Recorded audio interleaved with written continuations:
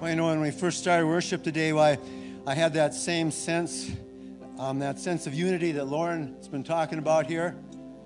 And I just want you to know that when you invited Jesus Christ to be a part of your life, why it's not just that He moved in and He'll never leave you or forsake you, but you joined a family. You joined a body. See, God has put His love in the hearts of each one of His sons and daughters. So you got a family that'll never leave you or forsake you, and that loves you just like God does. The way God loves is that, and the way we love our family is that we choose to see the best. We would defend no matter what the cost, loyal no matter what. We choose not even to notice when you do it wrong. And Apostle Paul said we're a body. It's that close. But he also said he talks about the great family of God, some on heaven and some on earth. And I want you to know right now in heaven why the Apostle Paul is cheering you on in the circumstances of your life. If you have loved ones that went before you, they're cheering you on in the issues that you face in life. Unity amongst the family of God is a powerful weapon. One puts 1,000 to flight. Two puts 10,000 to flight. You know that between heaven and earth, there's over 8 billion members of our family. What is it like when 8 billion people are behind you? How many do you put to flight then? I'll tell you, the message of the gospel is that you cannot lose. If you'll maintain your focus on what God says, you will win every time. Every time. And so I'm just speaking that over you folks in this room, the folks that's watching us online, anybody that's a son or a daughter of God, whatever it is that you're challenged with, if you keep focused on God, you will win. You have a family behind you that'll never leave you or forsake you. Man, I don't like losing and I love to win, and that is good news. Man, why don't you greet your neighbor here and we'll move on with our service. Well, man, it's good to be in church today, isn't it? It's my privilege to receive God's tithes and our offerings here. And we've got some ushers here. And if you're giving cash today and would like a tax receipt, well, just raise your hand and they'll give you an envelope so you get your tax receipt. And then if you're making out checks, why, it's Destiny Church. If you're watching online or on television and you would like to give, why, the address is up on the screen there. You can mail in, but also you can text to give, which is very convenient, and that number is also on the screen. I'm going to say something about God's tithes this morning, and I'd ask that you not react immediately, but you just take some time to think about this. The first place where God's tithe appears in the Bible is the tree of the knowledge of good and evil. God put Adam and Eve in the Garden of Eden. He gave them that garden. He gave them the earth. But He said that tree was His tree. And what His intent for that would be that Adam and Eve would harvest the fruit from that tree when it got ripe, and they'd present it to God, and the three of them would sit down together and enjoy that fruit, and God would teach them about good and evil. And that's God's same intent with His tithe today.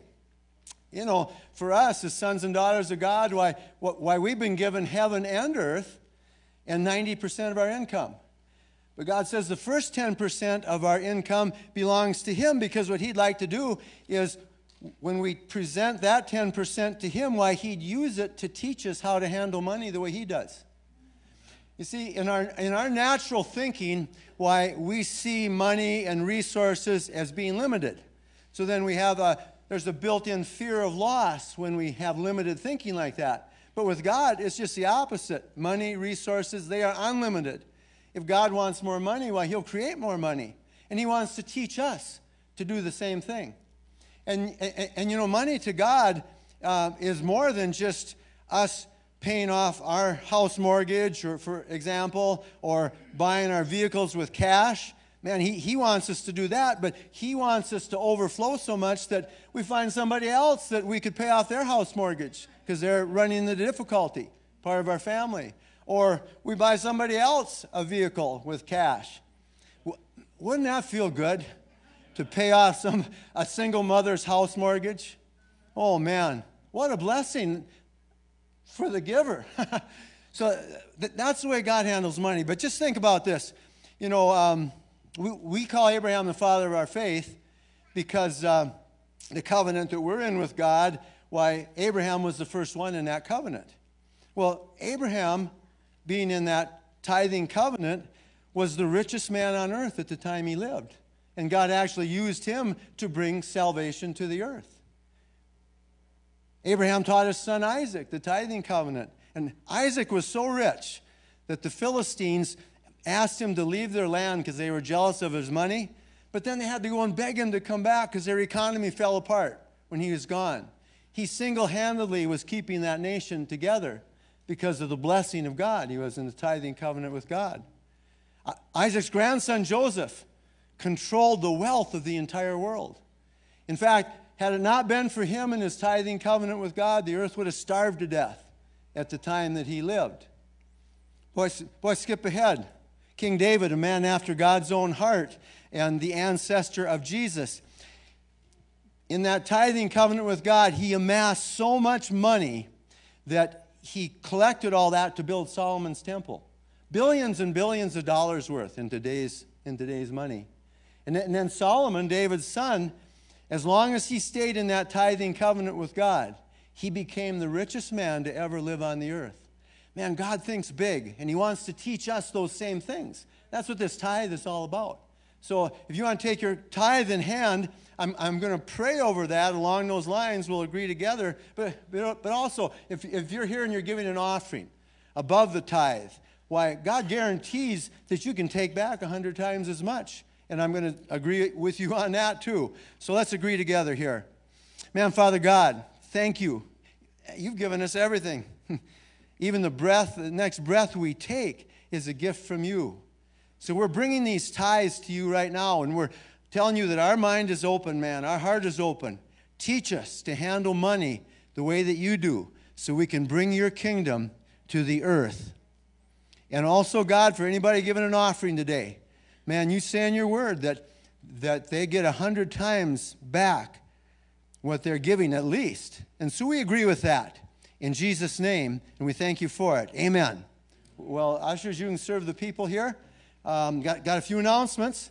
Okay, we got Ladies Connect at 6:30 this Thursday, September 16th. Tiffany Schmidt will be our speaker there. So for all you ladies, 6:30 this Thursday. Yeah, that's going to be good. Okay, if you got any questions about the church, just like always, I'm after the service. I'm at the table that you see right when you go out in the foyer. And so you got any questions about the church? Man, if we don't have your contact information, and man, it's just as simple as giving us your name and phone number. If events come up, we'll text you and make you aware of an upcoming meeting, or if a schedule gets changed or something, or if one of the family has a prayer need that they ask for prayer for the whole family to pray together. We'll pray for those, and then we're always trying to make things better. So if you got any ideas on how to do that, why tell them to me, and I'll pass them on to the folks in charge. And so there's that. And then, we're starting up Wednesday night services the first Wednesday in October. And boy, these are really going to be good. We got a special curriculum for the children here back in the children's church. Of course, the youth are over at Destiny Fitness, which they are every Wednesday night. But then we got adult meetings too. And okay, so the first Wednesday in October starts at 6:30. It'll be done promptly by 8. And man, we're going to have a great time, and we're going to learn how to get along better. How does that sound? So, man, thanks for being here today. Pastor C's got a word for us.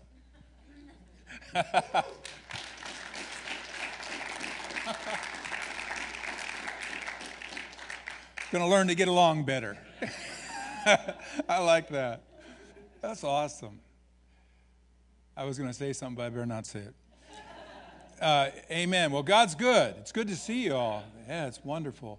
If you have your Bibles, I want you to open them with me to Ephesians chapter 2. I'm really struggling this morning trying to figure out what to talk about. I I really, I put up there, you can put those 5 solas up there again. I told you for the last several weeks I've been telling you this. I hope you aren't getting bored with this, but thank you. But I've been telling you that these are the 5 solas of the Protestant Reformation. We're a Protestant church. And I said to you that in its day, when these were posted or published, they were so radical, I don't think most of us even understand how radical they were. Because the church at that time, for example, the first one, sola scriptura, by scripture alone, the first one, the church believed that the leadership of the church, tradition, and scripture all had the same bearing or same authority. And so what happened was the scripture kind of got thrown out and kind of run over, and tradition and what the Pope and the leaders thought was more in effect. And so when he said, no, it's only scripture, that was a powerfully radical statement. Or then by faith alone, because the church was basically taught a lot about works, a lot of works. I mean, you had to give penance and do penance and do all of these things to become a child of God or to become righteous or become justified. And so that was a radical statement, by faith alone. And then by grace alone. I love the message of grace. And probably because it affected my life so much. Because I grew up in kind of a legalism type environment where I just felt like what I did, my performance is what made me right with God. So if I did well, then I was doing well with God. If I didn't do well, then I wasn't doing well with God. And so in grace, the message of grace came alive to me, totally altered my life. Totally altered my life. And the big hit on grace is that if you preach grace, people will live in sin and they won't feel conviction and they'll just live any way they want. But Paul said in Romans chapter 6, he said, sin shall not have dominion over you because you're not under law but under grace. So Paul's understanding of grace was not that you can sin and everything's okay, but that actually when grace is working in a human heart, it gives them the ability to rise above the temptation of sin and to live the right kind of life. And so that was Paul's understanding of it. And you can see that all through the scriptures. And I told you this last week that when you look at religiously legalistic environments, what you find is you find a lot of sin. Because, the Bible says that the power of sin is what? The law. The power of sin is the law. The law does not decrease sin. The law increases sin. The Bible plainly teaches that. That when the commandment came, sin didn't decrease, sin increased. It's just like what we do. We see this all the time. You remember I heard a preacher one time talking about this. And he was saying that, he was thinking about this, how the law increases sin. It doesn't decrease sin. It's just what sin does, it goes underground and pops up and people go, whoa, what happened? But it was there all the time. The power of sin is the law. But I heard about this preacher, he was thinking about this and he saw some kids out playing basketball. And so he thought he was going to test this out. And so he went out to those kids, said, kids, come over here. He goes, you having a good time yet? Whatever you guys do, I don't want you to spit on this flower. Whatever you do, don't spit on the flower.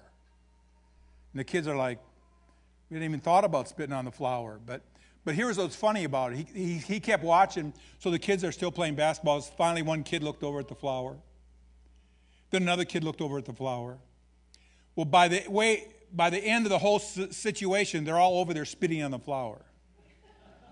Why are they spitting on the flower? Because you told me not to spit on it. Just like when it says wet paint, don't touch, what do? And we don't go, oh, I'm not going to touch it.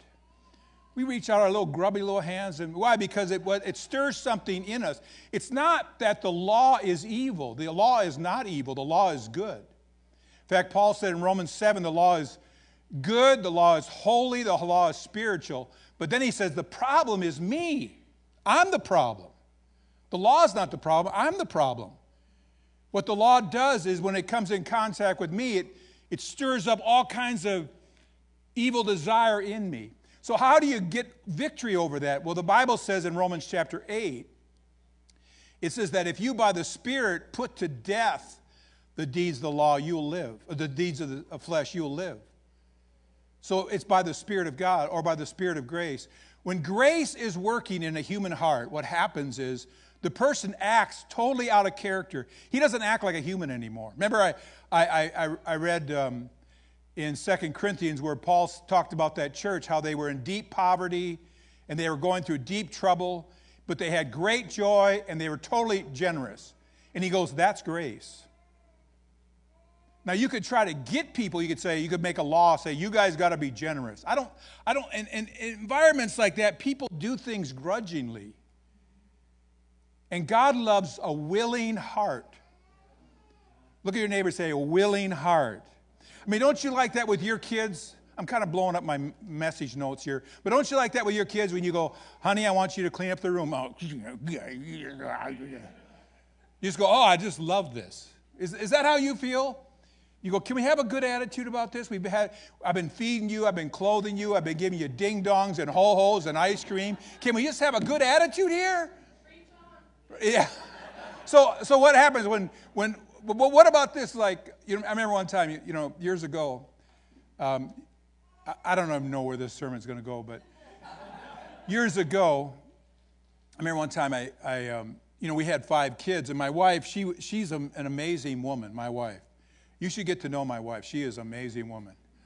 And so she basically, was the main pillar in raising those kids. I'm just like, I would get like, my God, I need a tranquilizer. One of us, the kids need to take a tranquilizer, or one of us needs to take one, that's how I feel.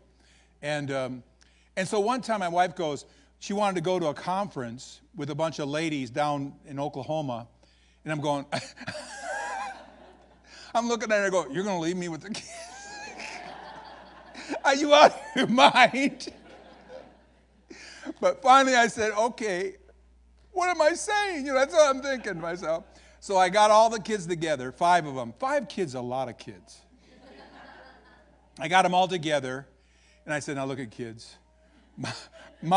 Mom's going to this conference, and so I need your help here. I really do. I need you to be gooder than you've ever been good before. And so I give them this whole thing about you need to be really good. And so you wouldn't believe it. They just rose to the challenge. They're helping do dishes, helping cook.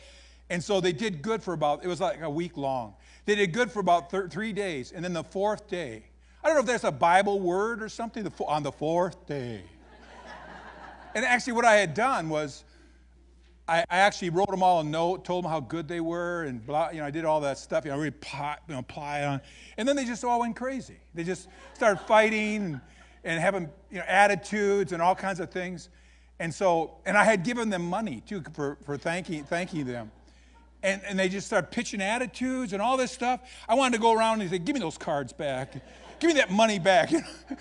You're fired. That's what I wanted to say.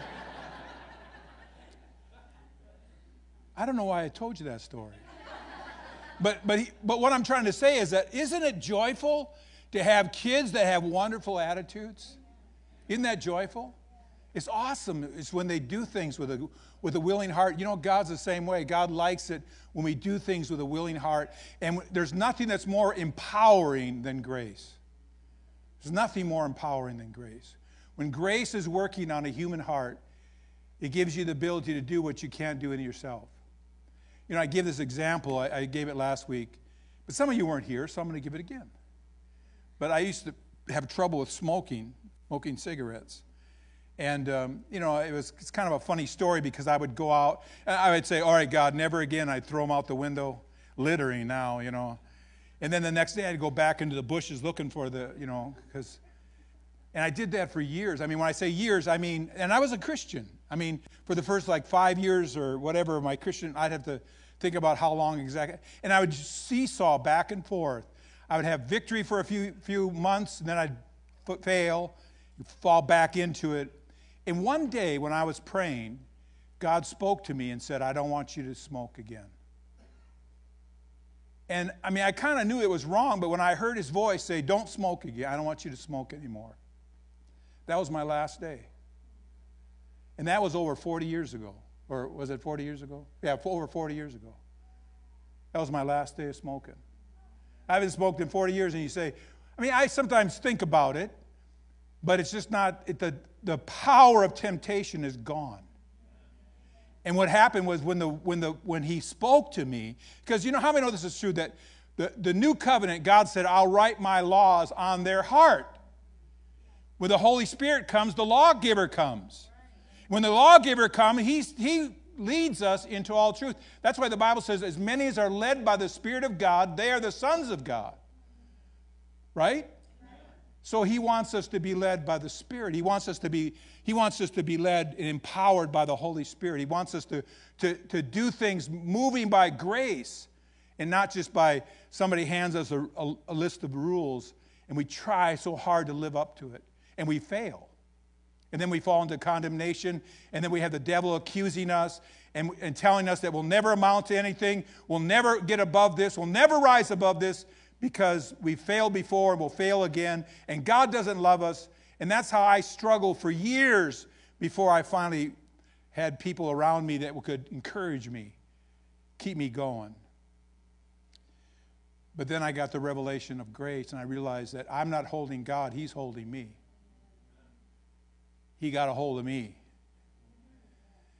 Amen. And when I sin, I don't run away from God, I run to God. The natural tendency is run away. Don't run away, run to Him. Say, Father, I blew it. Help me. I need help. I need grace.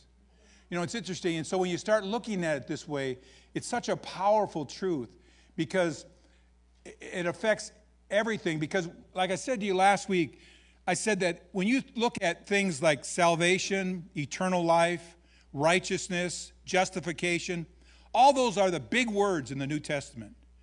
They're big words. You should know what every one of them are. But they're always accompanied with the word gift. The gift of eternal life. The gift of righteousness. The gift of justification. The gift of salvation. It's never a payment or a work that we do. It's a gift. So what do we do with a gift? We receive a gift. We receive a gift. We don't work for a gift. If you put a price on it or you add a payment with it, it's no longer a gift. And that bugs religious people because religious people like to work for things. Amen. Preach, Steve. I believe I will. But God says Paul said it's by grace, through faith. Faith is like the two arms that we have, that when God offers a gift, the two arms we have is our faith. We reach out and we take it. We receive it. Can you receive a gift? That's why the greatest, I always say this, I don't know if you remember me saying this, but the greatest achievers in the kingdom of God are the greatest receivers. If you can be a good receiver, you'll be a great achiever. But the law basically says you need to achieve and then you'll receive. Grace says, no. Receive and then you can achieve. You know, I was thinking about this. Let me show you a verse here. I didn't read Ephesians 2. Can I just jump ahead? Do you guys mind? Okay, I'm just going to anyway, so I don't know. But look at 1 Corinthians chapter 15. Look what Paul said in verse 10. He said, but by the grace of God, I am what I am. By what? By the grace of God, God's ability. You know, the Vine's Expository New Dictionary of New Testament Words says that defines grace like this: the divine influence upon the heart that's affected in the life. So in other words, Christianity is inward change before outward change. Religion is outward behavior modification. We modify our outward behavior, but we have no inward transformation. God works on the heart. God transforms the heart, and then it's reflected in the life because it's by grace. Amen. Paul says, I am what I am by grace. And his grace toward me was not in vain, but I labored more abundantly than they all. I labored more abundantly than they all. So here he's talking about working or laboring. Then he says, yet not I, but the grace of God which was with me. The grace of God which was with me. In other words, I labored more, but it wasn't really me, it was grace. There was something working inside me that kept energizing me, kept pushing me forward, kept enabling me, kept empowering me to go. Go, Paul, go, don't quit, keep going. And it was the grace of God working on my heart. Do you know, when you see a person exhibiting the tremendous love of God, the tremendous character of God, isn't that a beautiful thing? When you see somebody in the face of no reason for forgiveness, offers love, offers something benevolent, we look at that and we say, that's beautiful. Well, that's another word for grace. Grace is beauty. Or look at that person's grace and beauty. Look at that, isn't that? And that's what grace does. Grace transforms a human life when it touches a person's life. Paul said, I am what I am by grace. And so in the kingdom of God, the greatest receivers are the greatest achievers. Under the law, the order is reversed. You gotta achieve, then you get. And see, in the natural speaking, when you think about this, I thought about this, and I'm going to try something out on you this morning, and you can either go, "Oh, you got to be kidding me." But I just want to try. You know, the Bible says that the goodness of God leads men to repentance. In other words, when people experience God's goodness, it leads them to repent. Where in the Old Testament, the opposite was true. The opposite was, you need to repent to experience God's goodness. In the New Testament, experience God's goodness, you'll repent. See, it reverses. In the New Testament, under grace, things are reversed. See, God doesn't wait for you to clean up your act, and he goes, okay, I'll die for you. He demonstrated his love for you, that while we were yet sinners, Christ died. In other words, he acted on your behalf. He acted on your behalf. He moved on your behalf by dying on a cross for you. In other words, he showed his goodness first, and that goodness leads us to repentance. Does that make sense? You know, it's interesting. So how many know that there's a formula? There's like a English formula for the word, it says I is before E, except after what? So now watch this for a minute. So I is before E. I is always before E. Me. I is always before E, except after a C, Christ. Thank you. I didn't know how this would work, but so after C, E is before I. Now listen to this. This is going to be wild. E is the fifth letter of the alphabet. 5 in numeral numbers in the Bible, 5 is the number for grace. You can Google that in the Bible. You can not in the Bible, but in. You can Google that, but don't Google it right now. Listen to my sermon, then you Google it afterwards, okay? But if you Google it, they'll say that because all the Bible is numeric coded, and so 5 is the number for grace. So listen, watch this formula. I before E. How does it go again? Except what? After C. So in other words, when Christ comes in the formula, he reverses the order. When Christ comes into a person's life, all of a sudden, E, which is the fifth letter, which is grace becomes before I, which is where works comes from, is I. So in other words, we receive grace so that, I'm going to yell right here. Can I yell? We receive grace so that we can be empowered to do the right thing. Isn't that great? So in other words, I have God's favor, not by what I do, but by the fact that I received Christ. into my life. You see, let me show you. I don't have this in my notes, but turn over here, if you will, to 2 Corinthians chapter 3, just for a second. So where does faith come in? Faith comes in because it's by faith that we receive. Amen. Do you guys like that formula thing? Was that like a stretch? Did I stretch it there a little? Boy, you were stretching there, buddy. Okay, well, I'm not making it a strict doctrine. I just thought it was kind of a whimsy-nimsy thing. You know, it's... So look at 2 Corinthians chapter 3. Because sometimes people say, well, when the Bible says that no man, by the works of the law shall no one be justified in God's sight. Because through the law comes the knowledge of sin. That's Romans 3. So some people say, well, that's not talking about the 10 Commandments. It's talking about all the other laws. Because the law is, there's actually 600, and I think it's 20 or somewhere around there, over 600 laws.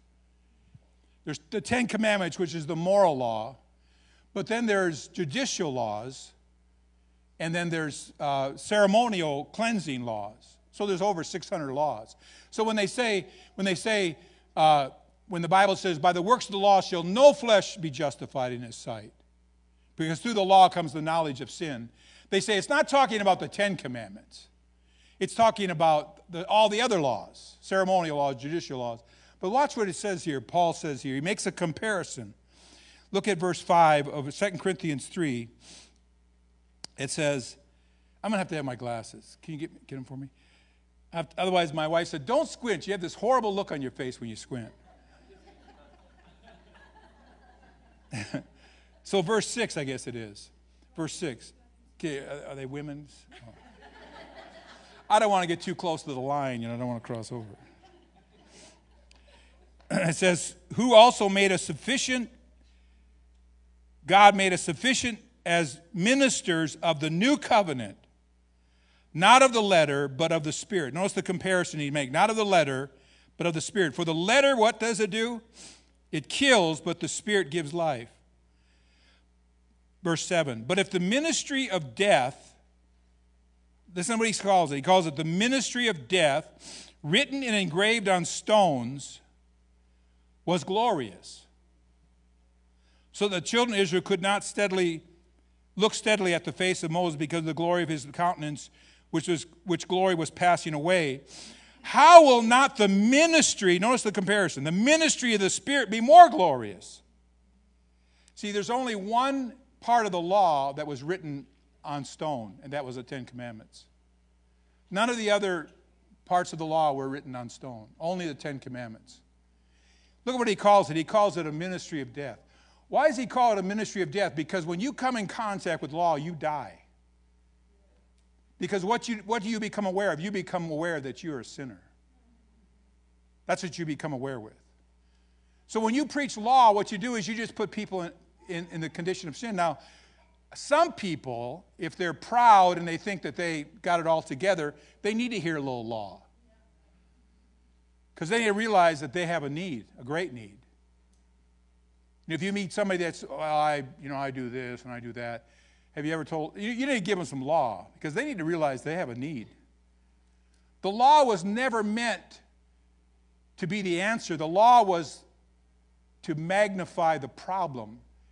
The law dissects who you are. The law tells you who you are. It's like a mirror. How many know if you bring up a mirror and you look in it, and that mirror says ugly, it ain't lying. No. And I've never had that happen. I've never looked at. No, I'm just kidding. I'm kidding. That was a joke. It was a bad joke. But anyways, but how many know that the law tells you that you are lost? The law tells you your condition. The law isn't the answer to your condition. It diagnoses your condition. That you're a fallen human being. That you are totally depraved and you cannot save yourself. That's why the Bible says that Christ is the end of the law. In other words, the law's conclusion is you need a Savior because you're lost. Amen. And so then if you switch back, you get saved by grace through faith. Then you switch back to the law. Now you're going back to what put you in bondage in the first place. And that's what Paul said. Paul gets, some of us don't realize how, because if you read the King James, you don't realize, but Paul would get pretty upset sometimes. Like one time he was talking about, because the Judaizers would follow him around. Those were the Christian, the Jewish believers that believe that you believe on Christ, but you got to live under the law. You got to be circumcised. You got to live under the law, or you can't be saved. And Paul refuted that, rejected that. He said a little leaven leavens the whole lump. You let that come in, and it's going to leaven the whole thing, and people are going to start serving God out of works and not out of grace. And so the law diagnoses our condition, but the law is not the thing that cures our condition. It's just like if you go to the doctor, and they got all these machines now, and they hook you up to something, they go, well, you got a serious problem. This machine shows that you have whatever, you have a serious problem. Well, that machine isn't healing you. It's just telling you got a serious problem. The law doesn't make you righteous. You can't be made righteous by the law. It's impossible. The law doesn't make you righteous. The law shows you that you're a sinner, that you need a Savior. See, the end of the law, the conclusion that the law has is you need Jesus. Does that make sense? So notice how he keeps comparing here. He says, the ministry of death written engraved on stone, that's verse 7, was glorious. So there's a degree of glory and working of God in that, but then he compares it. How will not the ministry of the Spirit be more glorious? In other words, the law can take you so far, but you can't go any further. But the ministry of the Spirit can cause you to be transformed into the likeness of Jesus. So which one do you want? Do you want to just live a frustrated, up and down Christian life where you maybe do a little good for a while, then you fall on your face and you're frustrated and you don't have the ability to rise above this and you're just struggling and keep trying and just struggling? Or do you want to rise above it? Do you want to be empowered, or do you want to just do it like Frank Sinatra, I did it my way? Which one is it? Which way? I choose grace. And so what the deal is, what I want to be is I want to be a tremendous receiver. Let me just read this next verse here. How will not the ministry of the Spirit be more glorious? For if the ministry of condemnation had glory, that's talking about the law, the 10 commandments. He calls it the ministry of condemnation had glory. The ministry of righteousness exceeds much more in glory. So he's saying that if a person truly believes the gospel, embraces the gospel, his life will be far more glorious. Because now he's not the work of his own ability, he's the work of God's ability. God's ability is working in me. Just like Paul said, I am what I am by grace. You see my life, how Christ-like I am? My life is a transformation of grace. Does that make sense? And so under the idea of grace, what we do is we receive and then we achieve. We receive and then we achieve. We got to learn to be good receivers. And the way we receive is we receive by faith. Does that make sense? So let me just go a little bit further here, and this is probably going to... But one reason why people are so fascinated with faith, because I am fascinated with faith. I remember when I was a kid, and I wasn't a Christian, and so we'd go to church, and usually I would, because we had Sunday school first, and then we had church. So usually I would skip out of Sunday school, and I wouldn't tell you what I'd do. But anyways, and so then, but one time I went to Sunday school, because my dad he followed me or something. I couldn't remember. I couldn't sneak off. But anyways, he followed me. And so I went to Sunday school. And I still remember this after like 50 years, 55 years. I still remember this. The Sunday school teacher got up and was talking about how faith moves mountains. How many know that's in the Bible? And he said that he had... whoever says to this mountain... I'm just telling you, I still remember this. I'm not suggesting you do this, but I'm just saying I still remember this. So he had gone out, and there was we lived in California at that time, and there were these little hills, or they kind of call them mountains, but not really mountains. And so he said he had spoke to one, and the next day, earth movers were out there moving it. And after 55 years, I still remember that example. So, I mean, when you think about faith, I mean, it's subtle, it's like what all the things the Bible says about faith are just amazing. Right? I mean, Jesus told the woman with the issue of blood, he said, your faith has made you well. Your faith. He didn't say, I have made you well. He said, your faith has made you well. Another thing that Jesus said about faith, that faith can move mountains. It can uproot trees. It can send demons fleeing. Peter walked on the water by faith because Jesus said when he started to sink, Jesus said, why did you doubt? So he was walking on water by faith. And the Christian life is called a life of faith. And that it's impossible to please God apart from faith. And John said in 1 John that faith is the victory that overcomes the world. And then he says, Jesus said, with God all things are possible. And then he also said, all things are possible to him that believes. So when you look at that list, you go, man, I would like to figure out how to get this faith thing working for me. Right?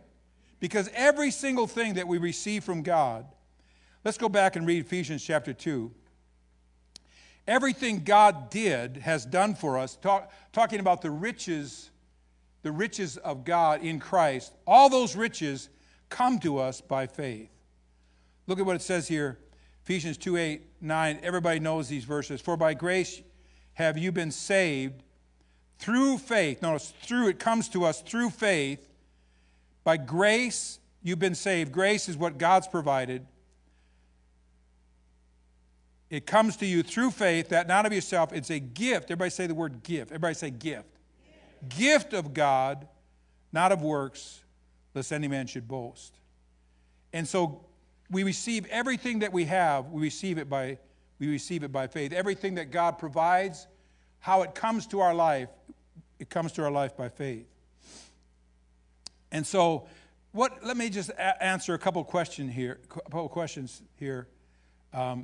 Because I think that when you think about this, so what is the definition of faith? Turn over here to Hebrews chapter 11 and verse 1. Hebrews chapter 11 and verse 1. It says, now faith is the substance of things hoped for, the evidence of things not seen. Faith is the substance. It says, now faith is the substance of things hoped for, the evidence of things not seen. So first of all, you think about it.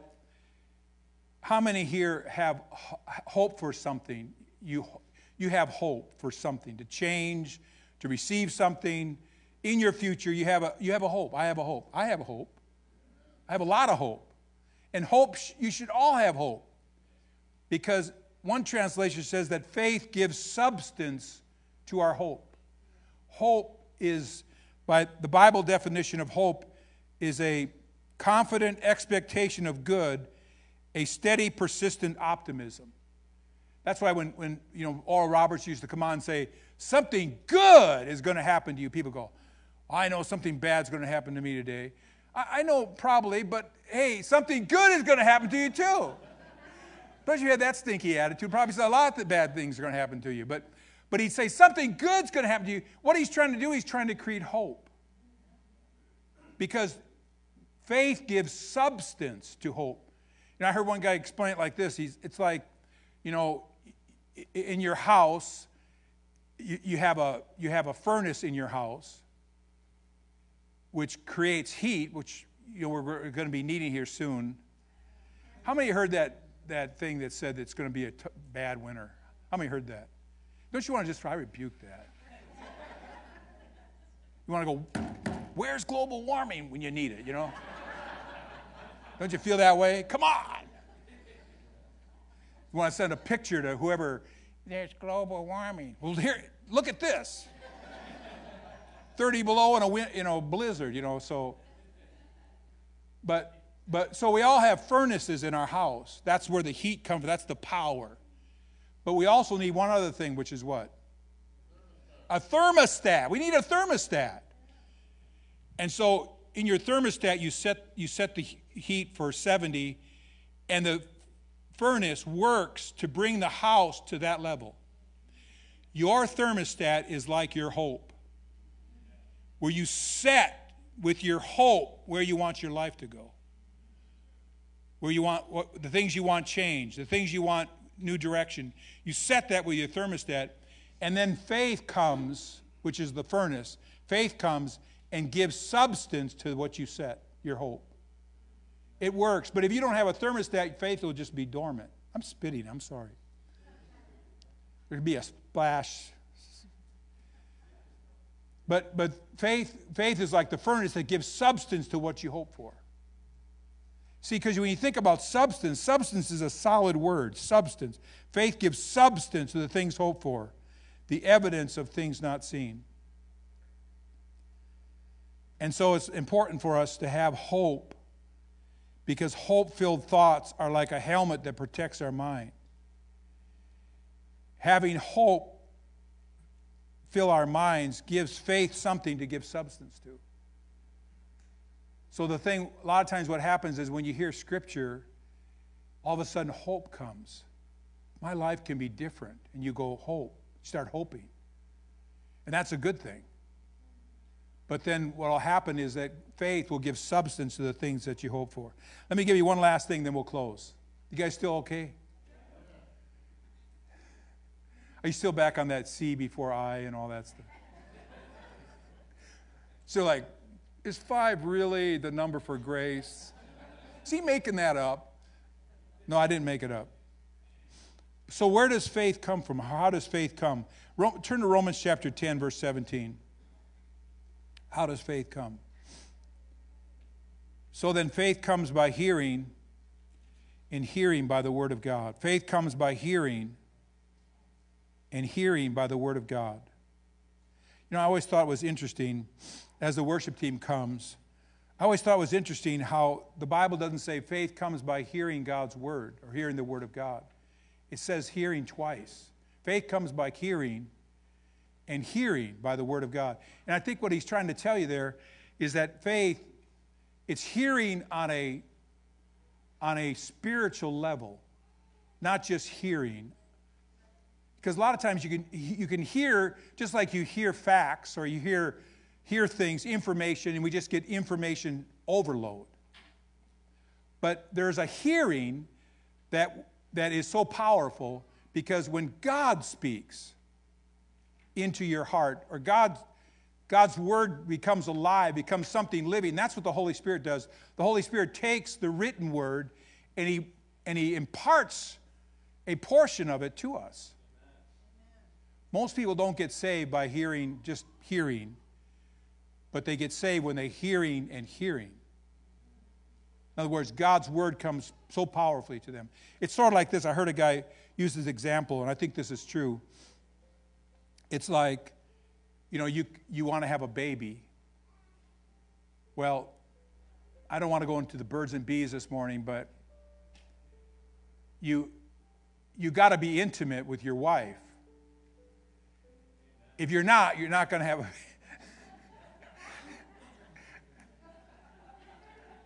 If you're not going to have a baby. And the same is true. The same is true with Scripture. Faith doesn't come from just knowing things about God. Faith comes from God speaking a word to you. Now, when I say that, I don't mean that you just walk out there with your, trying to like put up an antenna like, okay, God, where are you? I'm not saying that. I'm saying that you're going to find it here in the Scriptures.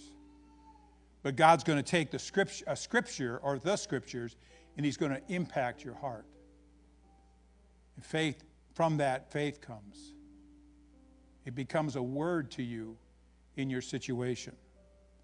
One of the most inspiring fellows in the Bible is Abraham. Because when you look at the guy and what he was living in, he was living in the most hopeless situation as far as having a baby. because him and his wife had been trying for years, decades, and nothing. I mean, how many would give up? You know, now we're getting older. But what happened was, in the midst of that darkness, God spoke.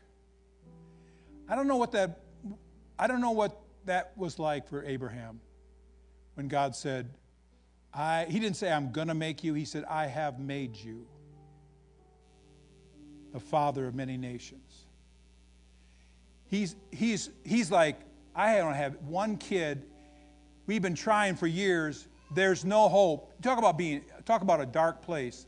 And God said, I have made you. In other words, with you, you're barren. But with me, you're the father of nations. I've made you the father of nations. And when that word came, I believe the lights came on. And all of a sudden, hope came. And then faith came. And I believe that God wants to speak a word into your situation. But that's why, like, we worship, we spend time in the Word, we spend time with God in prayer. Why? Because God will take His written word and He'll speak a word into our spirit, into our situation, and the light will come. Amen? Well, let's all stand together. So faith are like the two arms that we receive. How does faith come? It comes from hearing God through His Word, hearing Scripture. Let's sing this song.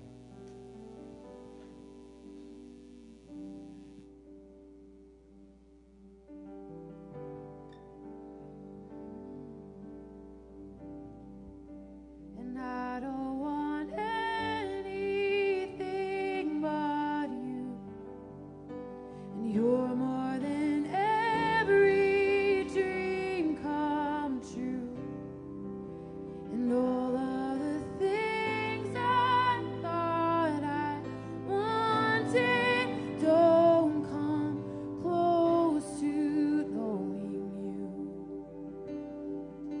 And now that I'm yours and you are mine, our love is the secret that I find, and I'll spend forever in the pleasure I found looking in your eyes. And give me Jesus,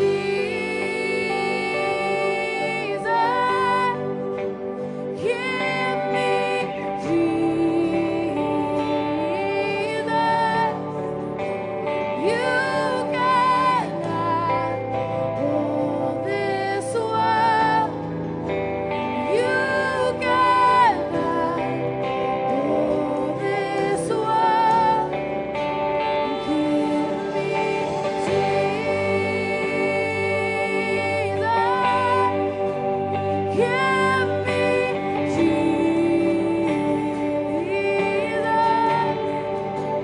You cannot hold this world. You cannot hold this world.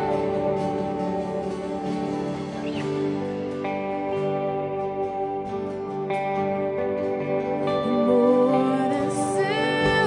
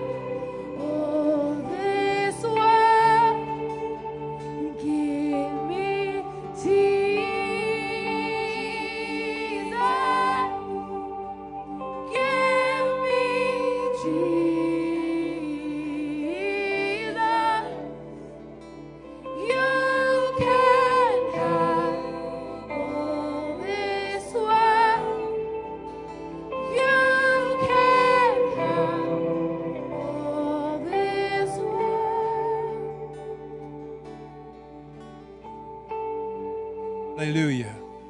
You know, your faith needs God to experience God's goodness. I want to pray for you. Lord, I pray right now that your goodness would fall on every person's life here. Lord, you said your goodness leads us to repentance. And Lord, I just pray right now that your goodness would fall on every single person's life. That thing that they're concerned about, that thing that they're troubled by, that thing that they're struggling with, that thing that they're trying to overcome, I pray goodness right now, your goodness would fall upon them, Lord. That you'd give grace for the journey ahead. Thank you, God. Thank you for answering my prayer, Lord, because it's your will. In Jesus' name, amen. Praise God. I'm going to ask the prayer counselors to come. You're a prayer counselor, please come forward. And so if you need prayer here this morning for anything, physical need, spiritual need, whatever, just come on forward. One of these prayer counselors will pray for you. We got some refreshments out there somewhere. Somebody smuggled some in somewhere.